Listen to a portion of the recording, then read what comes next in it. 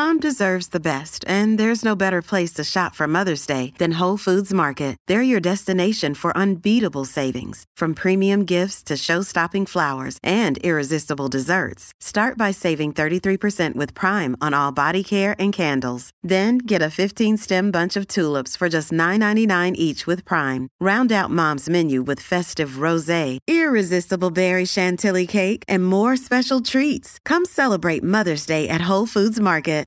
Snippet, the short podcast platform.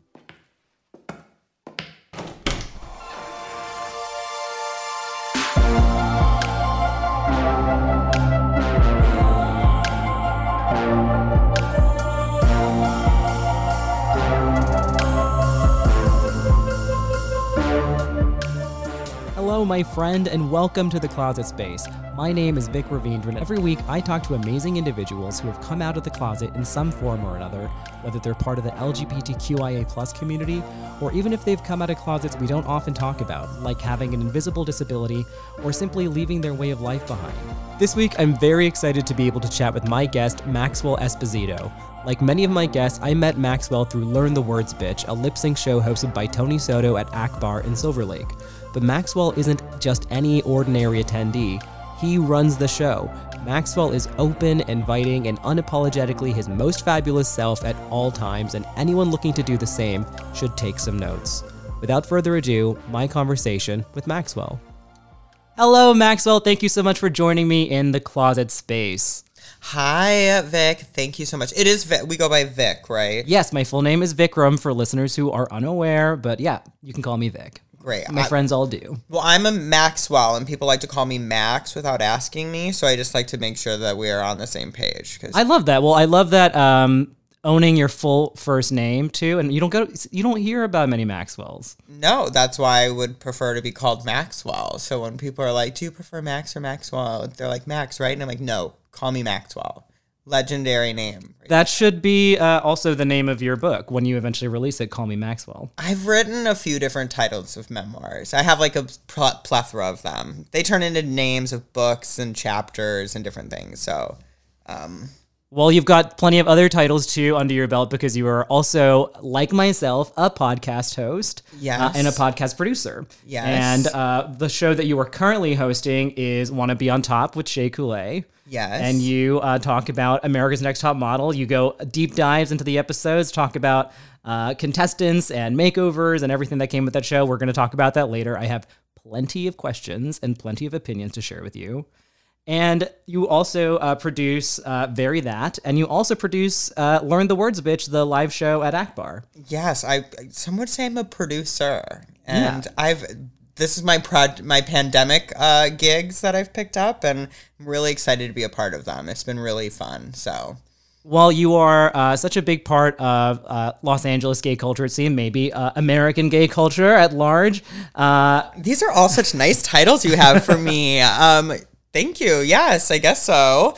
I have a passion for networking and meeting people. I think growing up, my mom didn't let me leave the house a lot. So I think once I got permission to leave the house, I was like, I'm never going back. And I just want to meet every person along the way. Well, that's amazing. And I'm so glad to have been one of those people that you've met along the way. And sorry to drag you back to that house, but I want to ask about, now you're this, this part of the gay community. But what about younger Maxwell when you were living in that house with mom and she wasn't letting you go out many places and maybe you weren't out of the closet yet? How did your journey into the gay community start off? That's such a funny question. When did I start introducing myself into queer culture? I actually went to college with a girlfriend. I graduated high school with a girlfriend, and we went to the same college and lived in the same dorm room by complete coincidence. And, my school was very gay, very LGBT friendly. It was an art school, Columbia College in Chicago, and everybody kind of just thought I was gay. Like, everybody just kind of assumed, and then I would tell them I had a girlfriend, and, like, the face crack of the century would happen.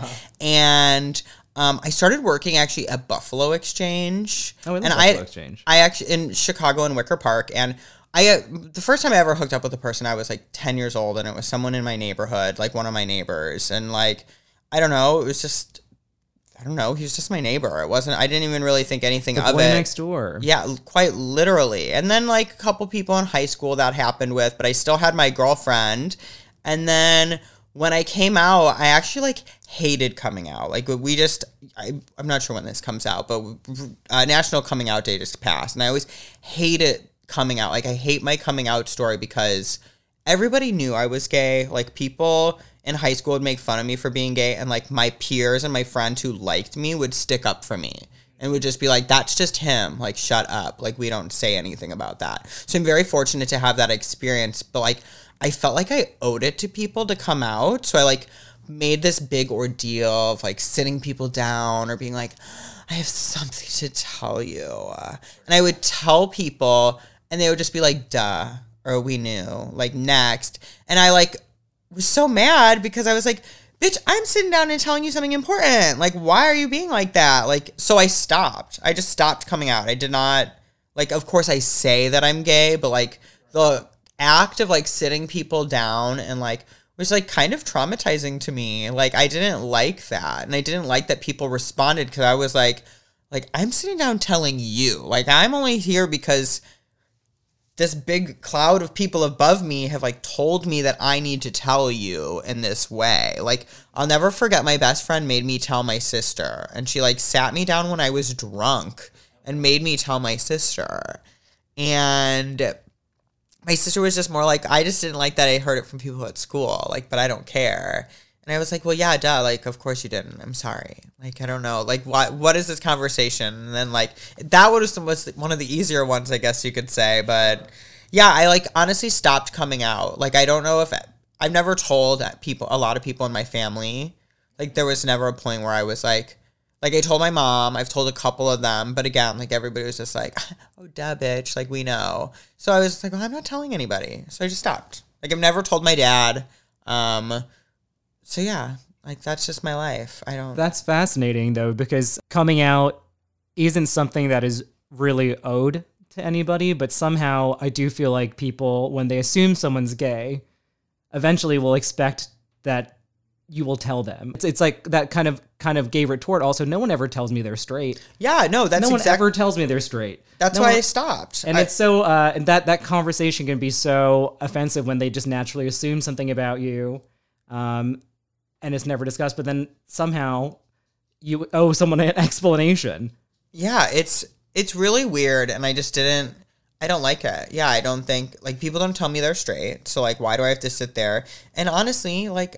I always say, like, the blind know I'm gay. Like, you could just, like, listen to me and know that I'm gay. So, like, why do I need to make it, like, a formality? Like, why do I need to formally introduce myself as gay to you? Or anyone? Mm-hmm. That's so silly. Well, how is that did that affect you in a larger way? Just, like, feeling like you might have had, like, a feminine voice or a gay voice?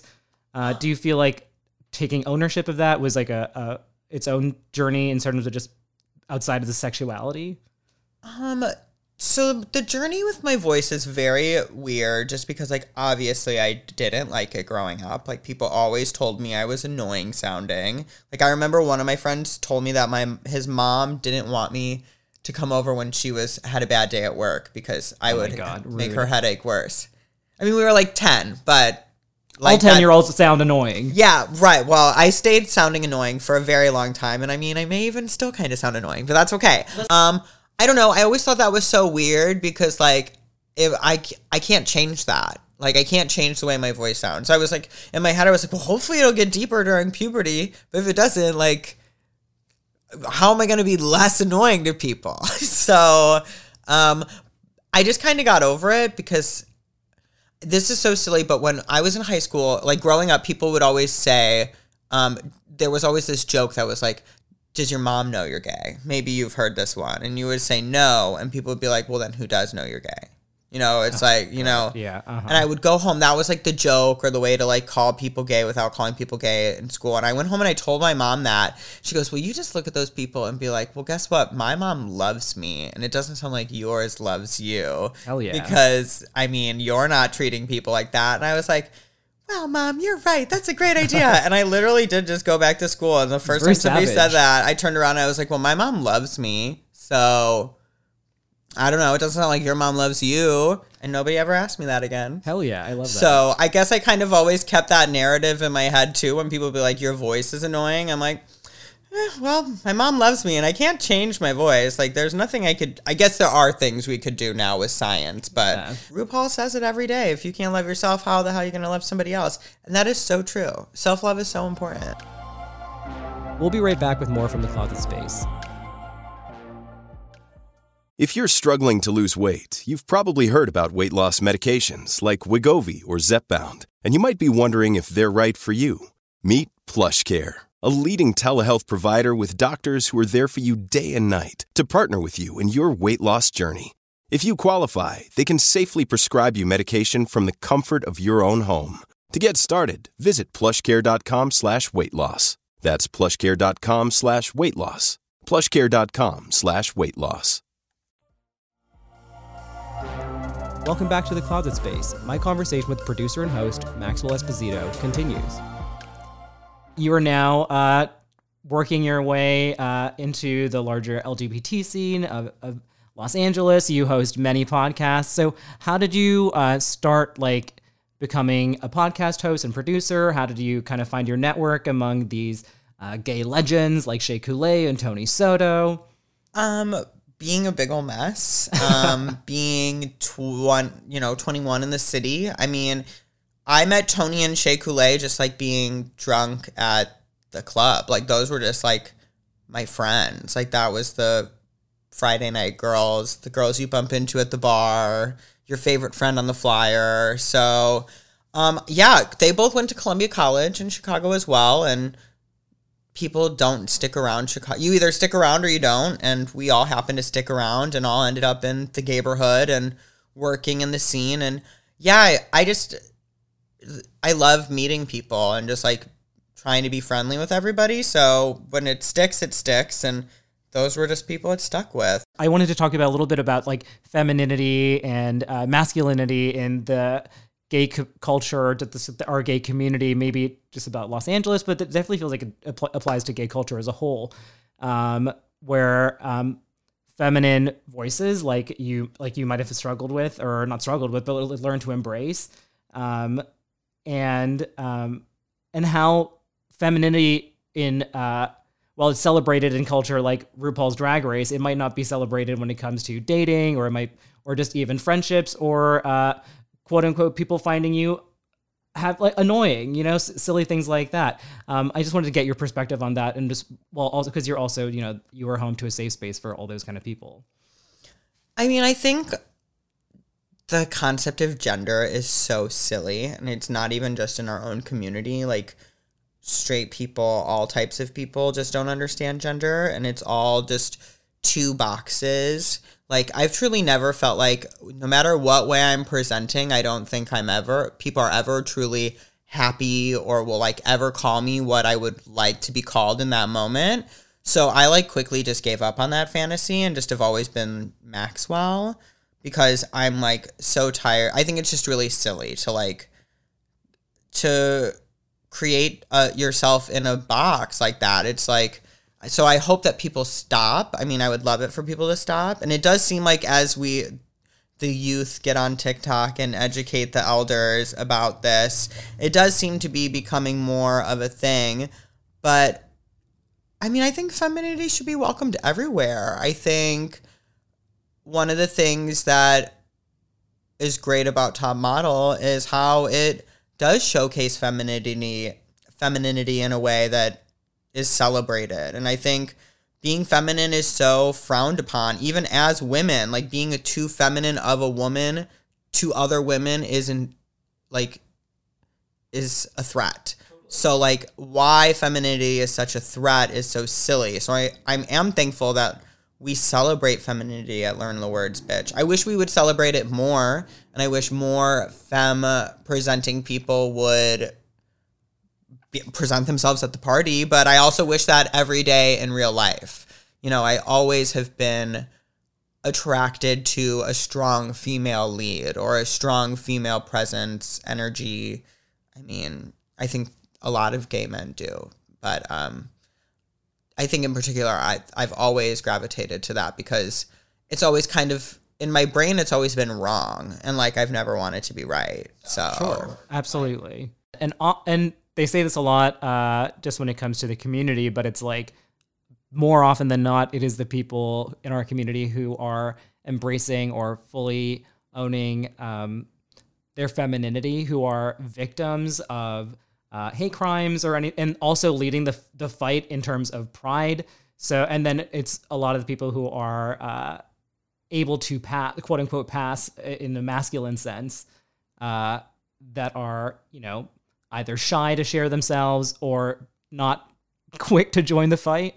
When I think a lot of the reason I don't hide my femininity or like repress my homosexuality is because I haven't really experienced a lot of like hate crime or bullying. I've been very fortunate to somehow like have pretty gracious interactions with people. So I use that privilege and that experience to like give people a taste and to be like, this is not scary, by the way. Like, I could do this with you and this could be a total normal interaction and you could totally be aware that I'm a big old femi queen and like, that's fine. Because like, I know that there are a lot of people that are as feminine as me, don't walk with that much as much confidence and don't have the similar experience and privilege. So I like use that to be an example to people that are not aware, because I'm very fortunate to not have many or any stories really like that. That's amazing to hear, but it's also the other part of that is just that's definitely why I invited you on the show, because I feel like you are a walking example of just like being unapologetically yourself, just like really just like owning every part of yourself. It's very admirable, like how yourself you are. I think that's what I want the show to be. It's like just meeting people who are incredibly themselves and letting anyone else out there who's like, I don't know how to be myself, I don't know how to do that yet, or I don't know or how to share that part of myself yet. Like just meeting or hearing from people like you who are just so unafraid to just be like, this is me. I don't plan on changing it anytime soon. And in fact, I'm probably gonna become more myself over time. So get used to it. I just love that attitude and people who live that way, and especially who live that way in such an open way for other people to see it and feel it. Yeah, I definitely want to be a leader for my peers because I had really great leaders. So I'm very thankful for those people. So I feel like I have to pay it back. And I want to pay it back with no need for like people to pay me back. You are one of the very few people I know in a circle of someone I would consider a friend who got COVID.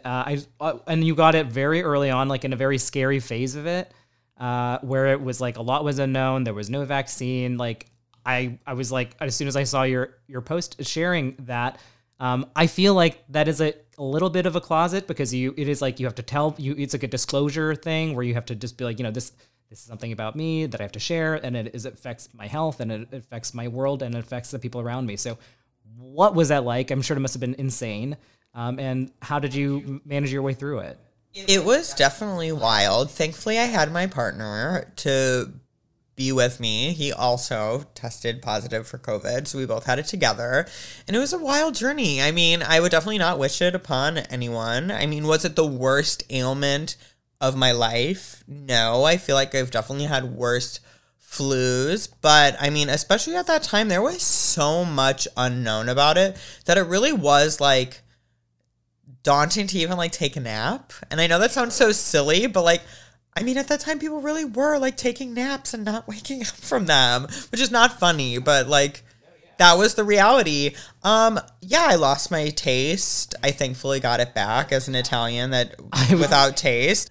But yeah, it was kind of scary, but I did post that because, yeah, I don't know. We were hearing about all these people getting COVID, and at the time I got COVID, I only knew one other person. And yet, like, on the news, like, people were getting it left and right, and I didn't even really know people who knew people at that time. Like, it was still it was so niche at the time. So very indie at the time. Yeah, and I guess I kind of just wanted to be like, hey, I got this, because, like, I know people were going to get it again, and come to find out lots and lots of people got it afterward. So I don't know. I guess I kind of wanted to bring some sort of normalization to it because I don't know. It seems like it was our new normal for a while. People just getting COVID. Yeah, so, yeah, it was funny. I mean, I didn't have anybody like reach out and be like, I don't want to hang out with you afterward. Lots of nice people reached out. Like people I didn't even know brought me food. It was really nice. So, I had a really, again, thankful experience. I had no lasting side effects. I have friends that never got their taste or smell back. I had friends that like can't run. They used to run marathons. Now they can't even run down the street. So I'm very thankful none of that happened to me. So, I mean, that is a crazy experience. One for the books, but yeah. Again, that living book history, we were talking though. about. Yeah. Yes. Somebody texted me afterward and said, you're a survivor. And the way that my head flipped upside down when they said that, because I mean, it's true. I mean, I did survive COVID. Maxwell, where can my listeners find you if they want to hear more from you and dig in more about your life? Well, you could definitely keep up with me on Instagram at Maxwell Esposito. I'm also on Twitter at that's me_LGBTina. Nice. And you can hear me on Wanna Be on Top, hosted by Shea Coulee, every Monday. And you can hear me on the Tony Soto Show every Wednesday. And come to learn the words if you're in Los Angeles every first Monday of the month at Akbar in Silver Lake. Well, I'll probably be there too, so hopefully we see both of you. Probably doing something amazing. I mean, really, next episode I come on, we should just talk about you and your amazing performances. Oh my gosh. Because I could talk about your carry number for the rest of my life, but we're trying to wrap this up, so I will spare the audience. Thank you so much, and yeah, maybe Google my carry number if you have the time. Good night, everybody. Is that available on Google? This conversation with Maxwell brought me back to the old days of people thinking I was my mom when I picked up the phone. It made me so self-conscious that you could hear the gay in my voice. But listening to and watching Maxwell proudly embrace himself makes it easier for those around him to do the same. Myself included, Henny. And now his voice can be heard on multiple podcasts alongside his peers in the Queer Hall of Fame. Sounds like someone is on their way to becoming America's next top best friend. Until next time, I'm Vic Ravindran, and thank you so much for joining me in the Closet Space.